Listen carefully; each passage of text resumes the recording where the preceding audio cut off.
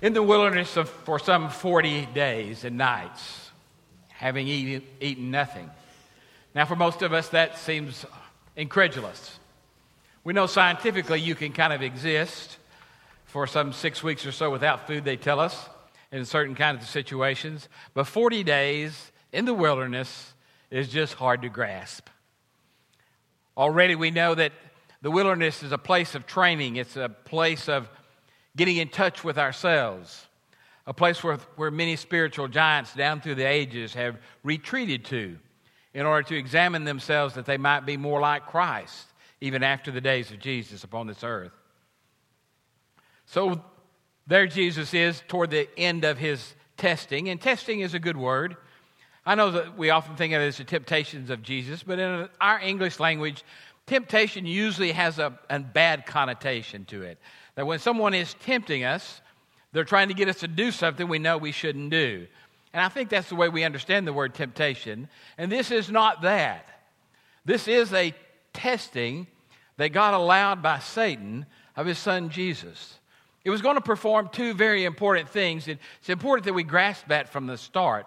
First of all, it is there for the preparation of Jesus for the mission that God has called him to. Testing prepares us like nothing else can. And then secondarily, it's a way that Jesus showed that he was ready for the mission that God was telling him and giving him about his future. Now, we don't particularly like temptation, and we sure don't like testing, but it's important that we distinguish what we are experiencing in life. In fact, quite frankly, I think most of life is a testing for us. For I think our mission extends far beyond what we see in front of us now and goes throughout our life and points us ever forward.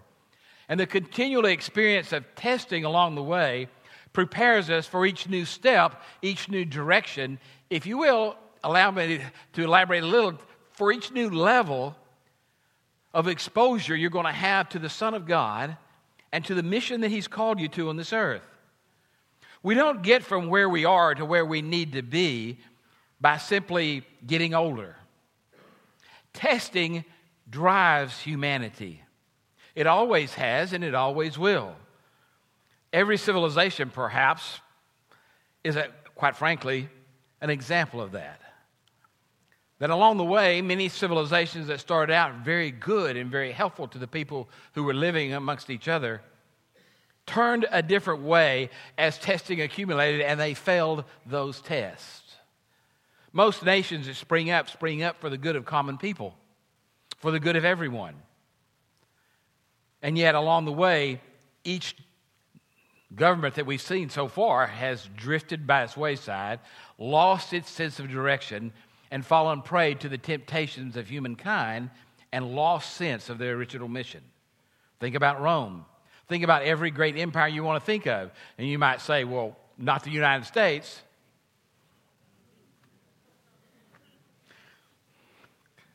I don't know about that. I think the jury is still out for us.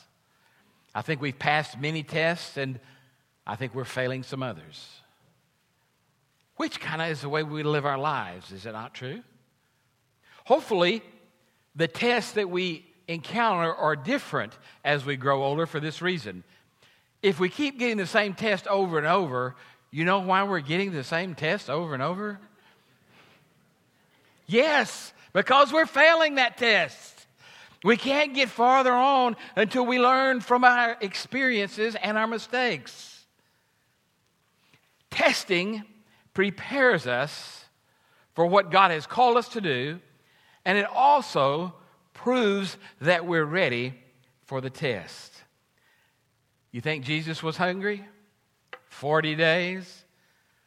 Hey, Jesus, how's it going, man? Don't those rocks look good?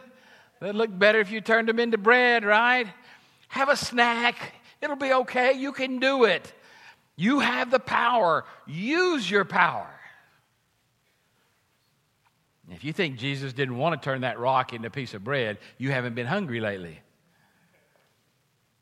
But when he looked at that rock and he looked at that bread and he looked at that tempter,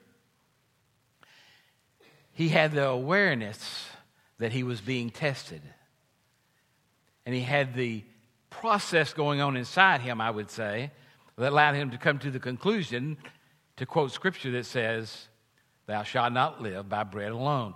Thou shalt not live by the things of this earth alone. There is something higher and more important even than food or the things of this life, and that is the Lord God." Well, Satan went on from there since he quoted Scripture, and he says, well, you know the text, he quotes it.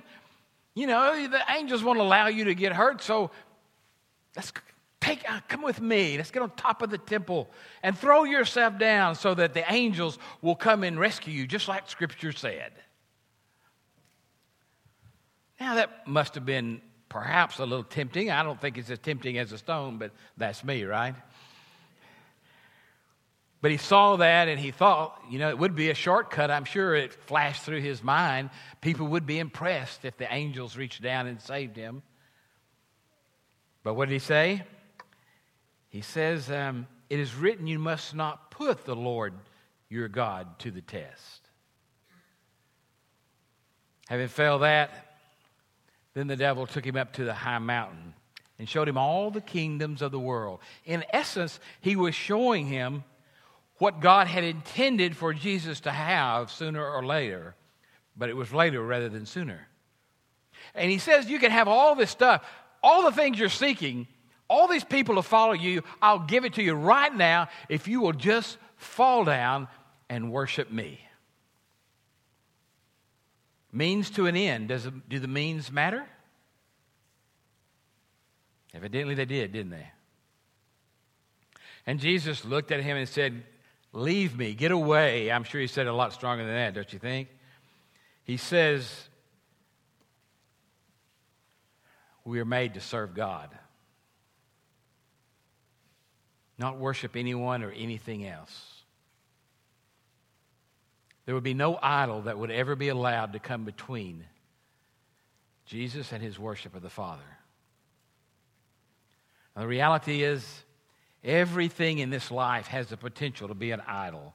I remember the most shocking statement I heard in my young life when a preacher was preaching a particular sermon series and I was a young man. And I remember the preacher saying very distinctly to the congregation, it was one of those times when he stopped and said, even your children can become an idol. And I went, what? What are you talking about? Even your children can become an idol. You can worship them so much that you fail to do what is best for them. Is it possible that you can want to be your child's friend so much that you can't be their parent? I'm not asking you all that question. That would be unfair. That would be like asking you, do you want to turn a rock into a loaf of bread and have a snack? Or better still, into a college diploma that you can tuck in your back pocket without ever going to school. Certainly you want your parents to be your friend, because if they're your friend, they will have perfect understanding of you, right? They'll know your feelings, your understanding, that they'll do just what makes you happy, right? Maybe. But if they're your parent, they'll do what's best for you. And that means sometimes you'll be unhappy with them. You might even feel anger in your stomach. I can't even say it, can I? You might even be disappointed with them. You might even say to them, you don't really love me. Maybe. And maybe they love you more than you could ever imagine. In fact, I'll tell you right now, this is a secret. I appreciate if you wouldn't tell your parents, okay? They love you more than you can possibly understand until the moment comes in your life when you take a small baby in your hands and know that's your child. You cannot understand the love of a parent who's normal and healthy and their love for their child until you've had your own. I know that because I tried.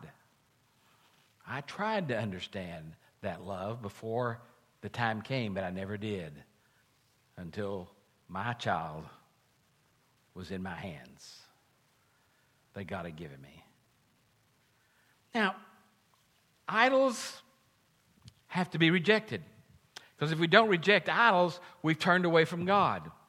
And since we can make anything an idol, we have to ask ourselves, how did Jesus pass that test? How did he pass all three of those tests? And then we go, oh, yeah, well, he was Jesus. That's how. No, that's not it. Jesus passed these tests because he was fully human as well as fully divine. Now, make him being fully human means he had to go through the same things we had to go to, or else he could not fully understand us, as the scriptures make clear that he did and does. So therefore, the hunger for that, turning that stone into bread, was real. And he proved himself through this process, this means, if you will, of this testing, that he was ready to take on the mission that God had in store for him. Now, how he did it, I think, is a key to understanding Jesus in the Scriptures. And there are many keys to understanding Jesus in the Scriptures, but one thing we know is Jesus seemed to always be thoughtful about what he was doing. He seemed to be ready intellectually with his emotions in control before he acted. That is something human beings struggle with, and I'm sure Jesus struggled with it too. But at this point and in this place, we want to talk about another way of looking at the stories of Jesus in the Scriptures from the perspective of emotional intelligence. Emotional intelligence really is not that hard a term to understand. Emotional intelligence, most simply, is just the ability to control one's emotions. And we all do better at that on some moments than others, right? We all do that sometimes at different stages in our life better than we do at other stages. But having control of our emotions is very important to living a biblical and a scriptural life, as well as living a life that's filled with joy and has meaning not just for you, but for others.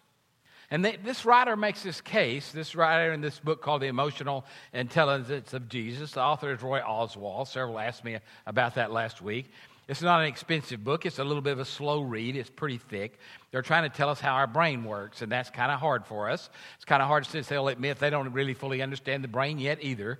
It's the last frontier, perhaps, in the human body for scientists to try and understand. And their understanding of it is growing rapidly, but it is also changing as we breathe and live today ourselves. So if you think about Jesus, he was a very emotionally intelligent person. Now, his brain was fully developed and he was fully in control of it. Something we don't always master, right? Sometimes our worldview is not the worldview that Jesus had. Because you see, his worldview was seeing the world as the Father would see it. He and the Father were one. So often in our lives, our worldview is seen through the narrow lens of what feels best regarding our own interests, our own goals, our own aims. If it's good for us, it's a good thing. We have a tendency to be a little more self-centered than Jesus exhibited. Now, it's not surprising since, after all, he's the perfect example, right? So we kind of expect that.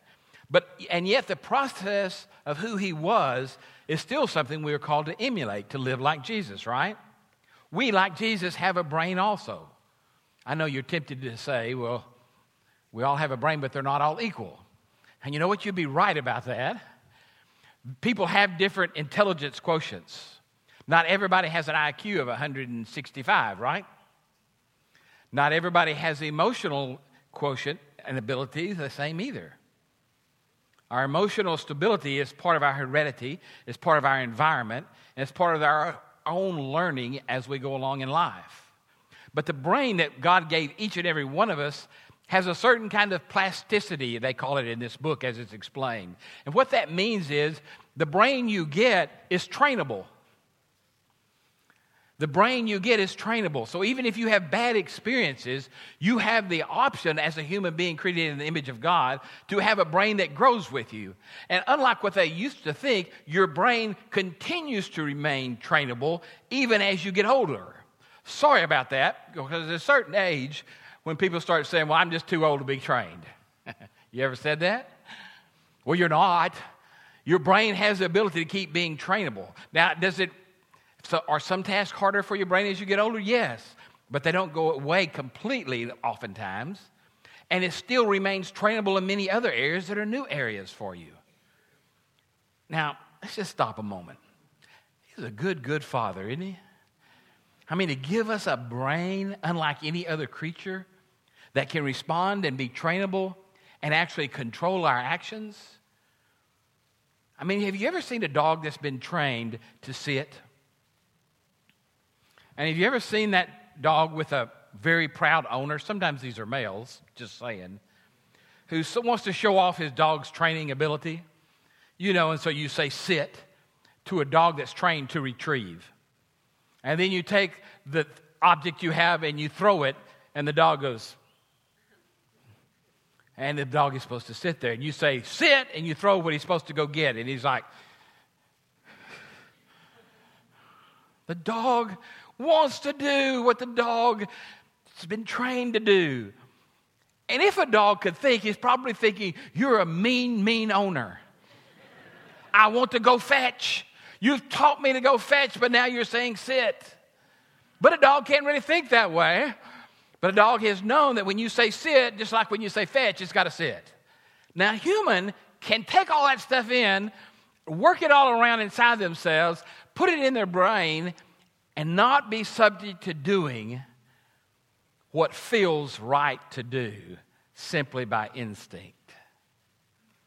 Now, this is where it gets interesting in this idea of emotional intelligence, because you see the very cornerstone of emotional intelligence, according to this author, and it makes a lot of sense to me as I've contemplated now for 2 or 3 weeks, is the idea that self-awareness is a foundation for emotional intelligence, for happy living, and for Christian discipleship.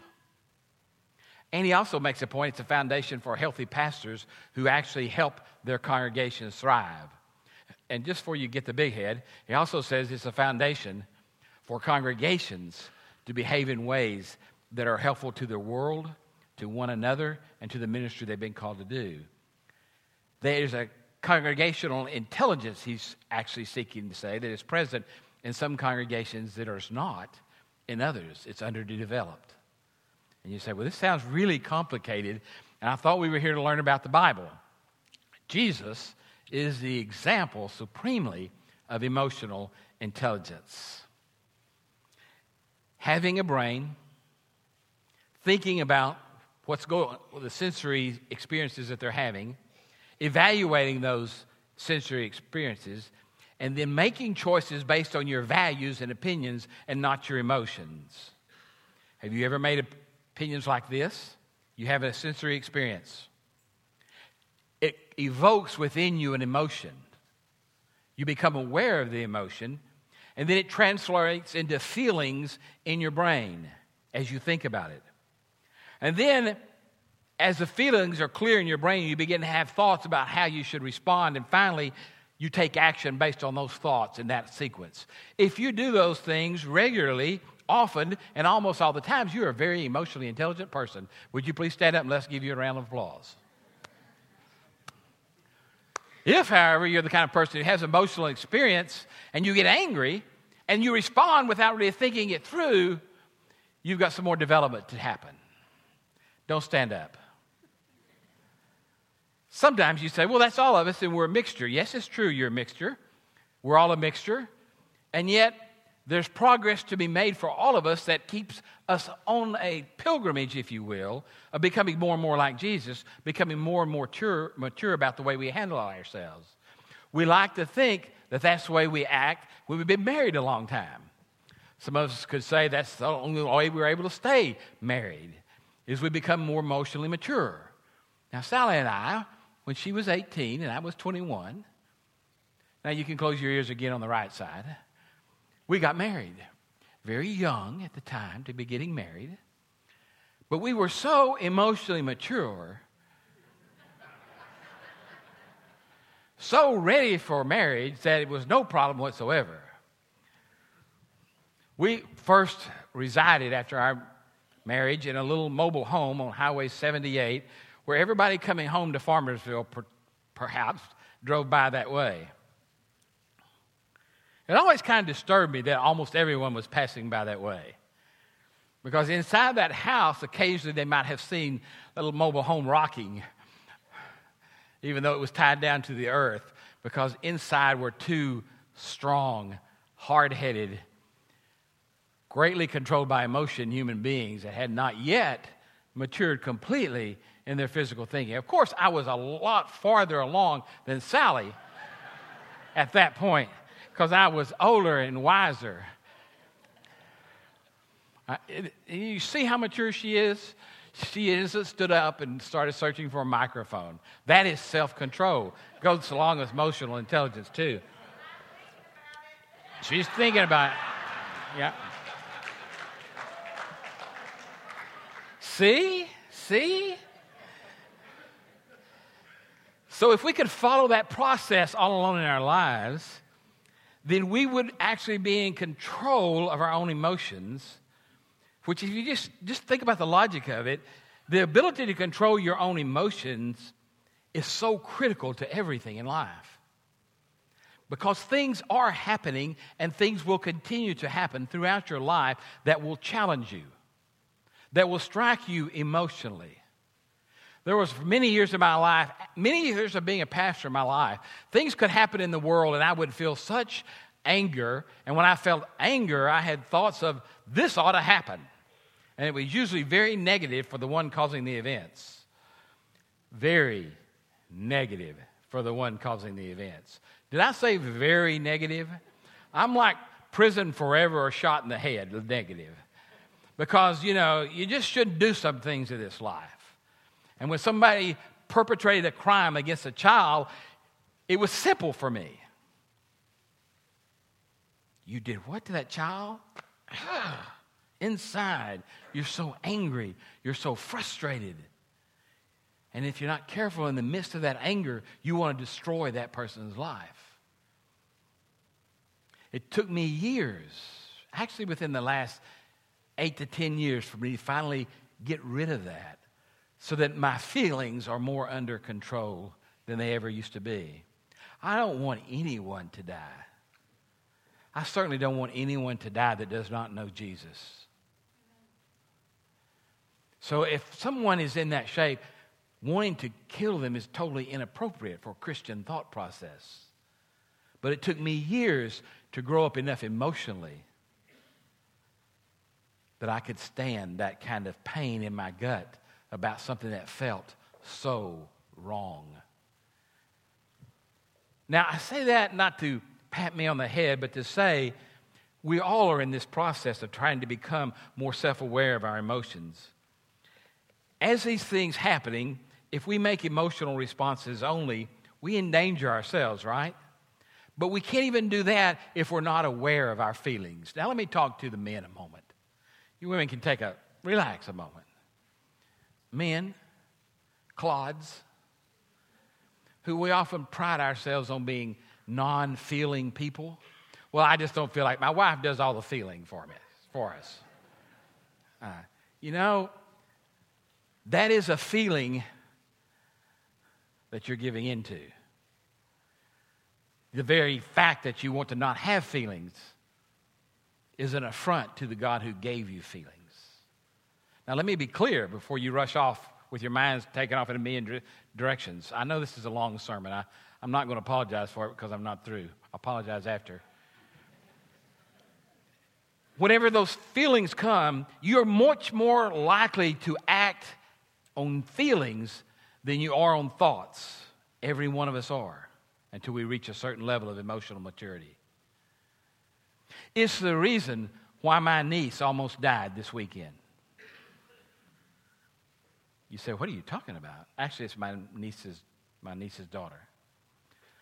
Because she was in a strange house, and for the first time with some new friends that she kind of knew, and because the babysitter was asleep, and it was 12 in the morning, the 18-year-old got in the car, and they all filled it up, and they went driving. But this 18-year-old boy was the only adult in the car, and he was not an adult, right? How many of you were an adult when you were an 18-year-old male?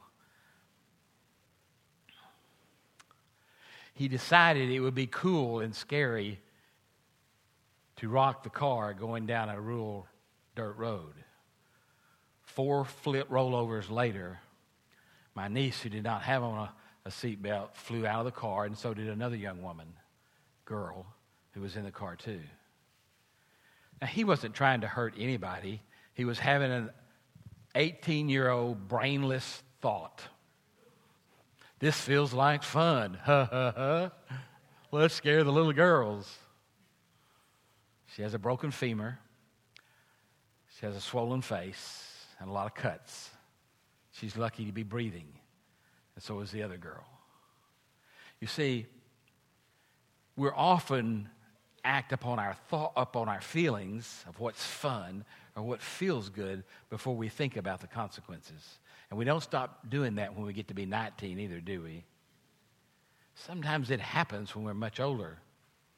Perhaps you've known some adults that are out of touch with their feelings. They don't even realize they just kicked the dog because they're mad from whatever happened at work. You've heard those stories, right? Or they yell at their children when they come home from a hard day at work, not because the child has done something so terrible, but because they're still angry from work, from an experience. That's called taking action based upon feeling and not thinking through what you're doing. That's called being angry on the inside and you not knowing if you're really angry on the inside or not. I've been asked that question a lot lately, and it feels a little different. Pastor, how are you? I'm fine. Really? Yeah, I think so. I think so. I've not taken any actions lately that have completely embarrassed me that I can recall without thinking about them. I've not acted just out of my feelings, and that's when I think I do best, when I'm thoughtful about what I'm doing. Have I had any urges that had to be quelled? Oh, yeah. But, that's just my temperament. I'm going to have those urges. The fact that you're all alive and still here is proof of that.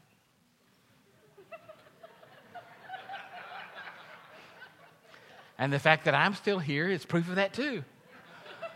There have been a number of times when people would like to have assisted me in meeting Jesus, I'm sure.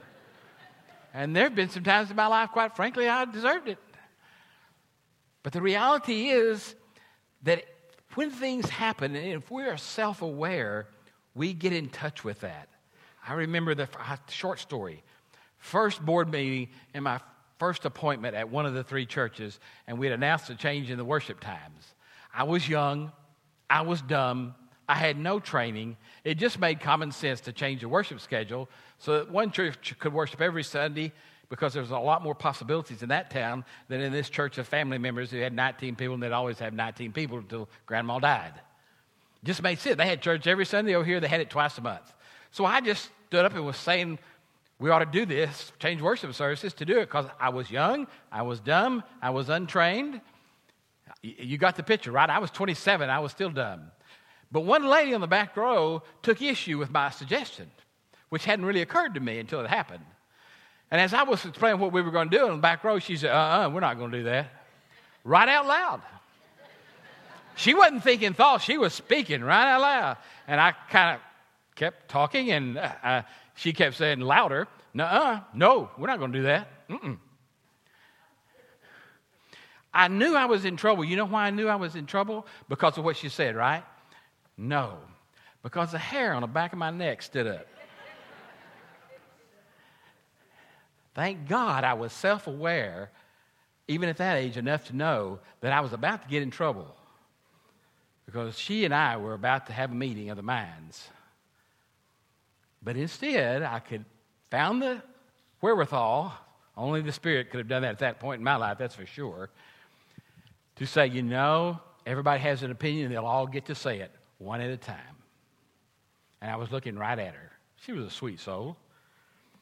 But she wasn't too happy with our plan, with my plan, I should say. And I had done a poor job of presenting it. But if I hadn't been self-aware enough to know it, I might have said something much more harsh. But I didn't. And not only that, I got to enjoy someone else's brain watching that little altercation. On the front row was a man of about 85 who was about to roll all over the floor. He thought it was the funniest thing in the world for me to have to face that lady, who he had probably faced her many times in his life, because they'd been in that church forever together, and he thought it was hilarious. I found nothing humorous in that event, actually, but it all turned out well, so it's okay. She didn't shoot me when I was going out the back door or anything, so it worked. Now, in this example of Jesus facing this test, he makes clear to us that rational thought can change the way we feel. But more often, it's our emotions that are in charge instead of our rational thinking process. The brain man that you see pictured on your bulletin, that brain is shown in his stomach. Because, emotions come within us, don't they? They well up inside us, and they get expressed as feelings in our minds. What we want to do is get our brain down there in the stomach so that it's not just our feelings that are ruling us, but a mixture of where the feelings are coming from with a process that is thoughtful and contemplative. Because when we do that, we are at our best. Self-awareness is critical to joyful living. It's critical in relationships and in families. Because out-of-control emotions harm us usually physiologically. There's a thing that's called stress and high blood pressure. It's usually often a result of repressed anger. It can be physical entirety, I know that, of course, but it's also affected by our lives emotionally. A lack of self-awareness is a lack of self-control. And when we're out of control, we can violate our own set of values, our own set of standards because of our emotions. We tend to turn people off when we're out of control and we're not self-aware. Now, I'm trying to think. I'm doing a quick survey of the congregation. This is always dangerous. I should never do this, but it didn't come across my thinking in preparation for the sermon. Have you ever met a person who, I'm running through my mind where this happened lately. I don't think it was here. If I'm talking about you, it's not intentional. Sort of. Have you ever met a person that when you started talking to them, they never quit talking? And the whole conversation was you listening to them talking? And they really didn't even know it. They didn't even know it.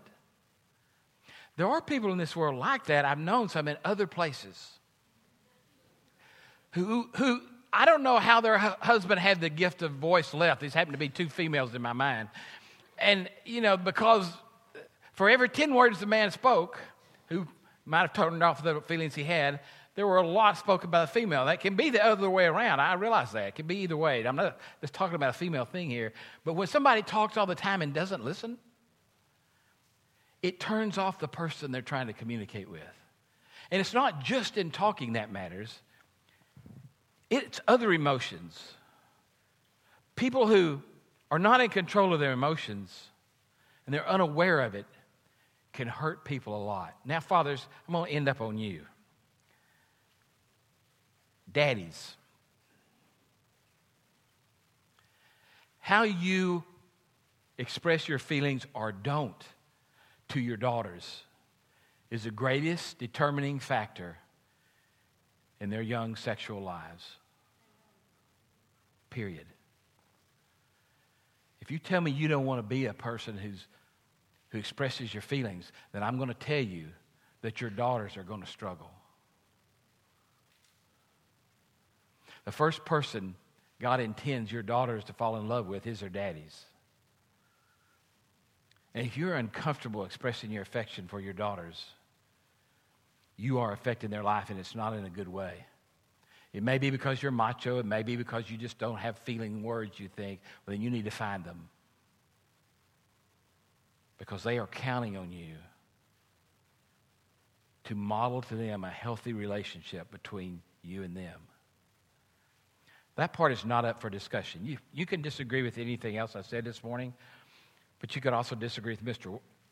Oswald. But I'm just telling you, I've watched this too often. I can almost pick out young women in youth groups, if I'm around them very much, who do not have a good relationship with their father. If that doesn't scare the pants off of you, then you're not listening. You're not being very self-aware. Work on it. So I'm ending with this.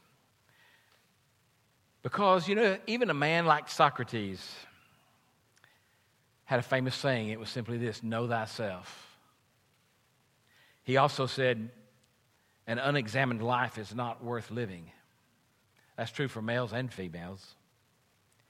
If your brain can't change, so if you're thinking right now, I'm not very emotionally intelligent, Well, do not despair, because there are things like meditation, small group work, journaling. They help you focus on feelings and feeling words. You can get beyond where you are and be a different person.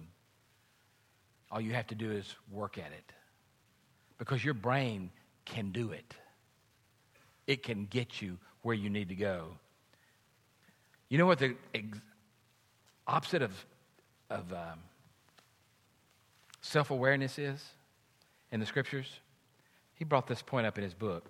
The opposite of self-awareness is hypocrisy. Do you know who Jesus had the most harsh words for? Take the speck out of your own eye before you try to get the log out of someone else's. Hypocrisy. You know why the world is turning away from the church today? And one of the reasons is because they think that the church is hypocritical. They see the sin in other people's eyes without seeing their own sin. They are not self-aware of their own failings. Know thyself is a gift we can give to the world. Next week, we'll be speaking about empathy and how that is part of being emotionally intelligent. I realize that I've dumped a lot of stuff on you. And trust me, that's as simple as I could dog it down this morning. But I hope if it does nothing else, it does this for you. It helps you to remember that your emotions that become feelings in your head need to be connected with a thoughtful process before you act on them.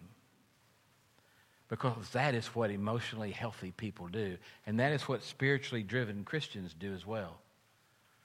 So I hope you will join me in prayer that we each can take a step farther down that road of being emotionally intelligent people, that the world might be saved for Christ.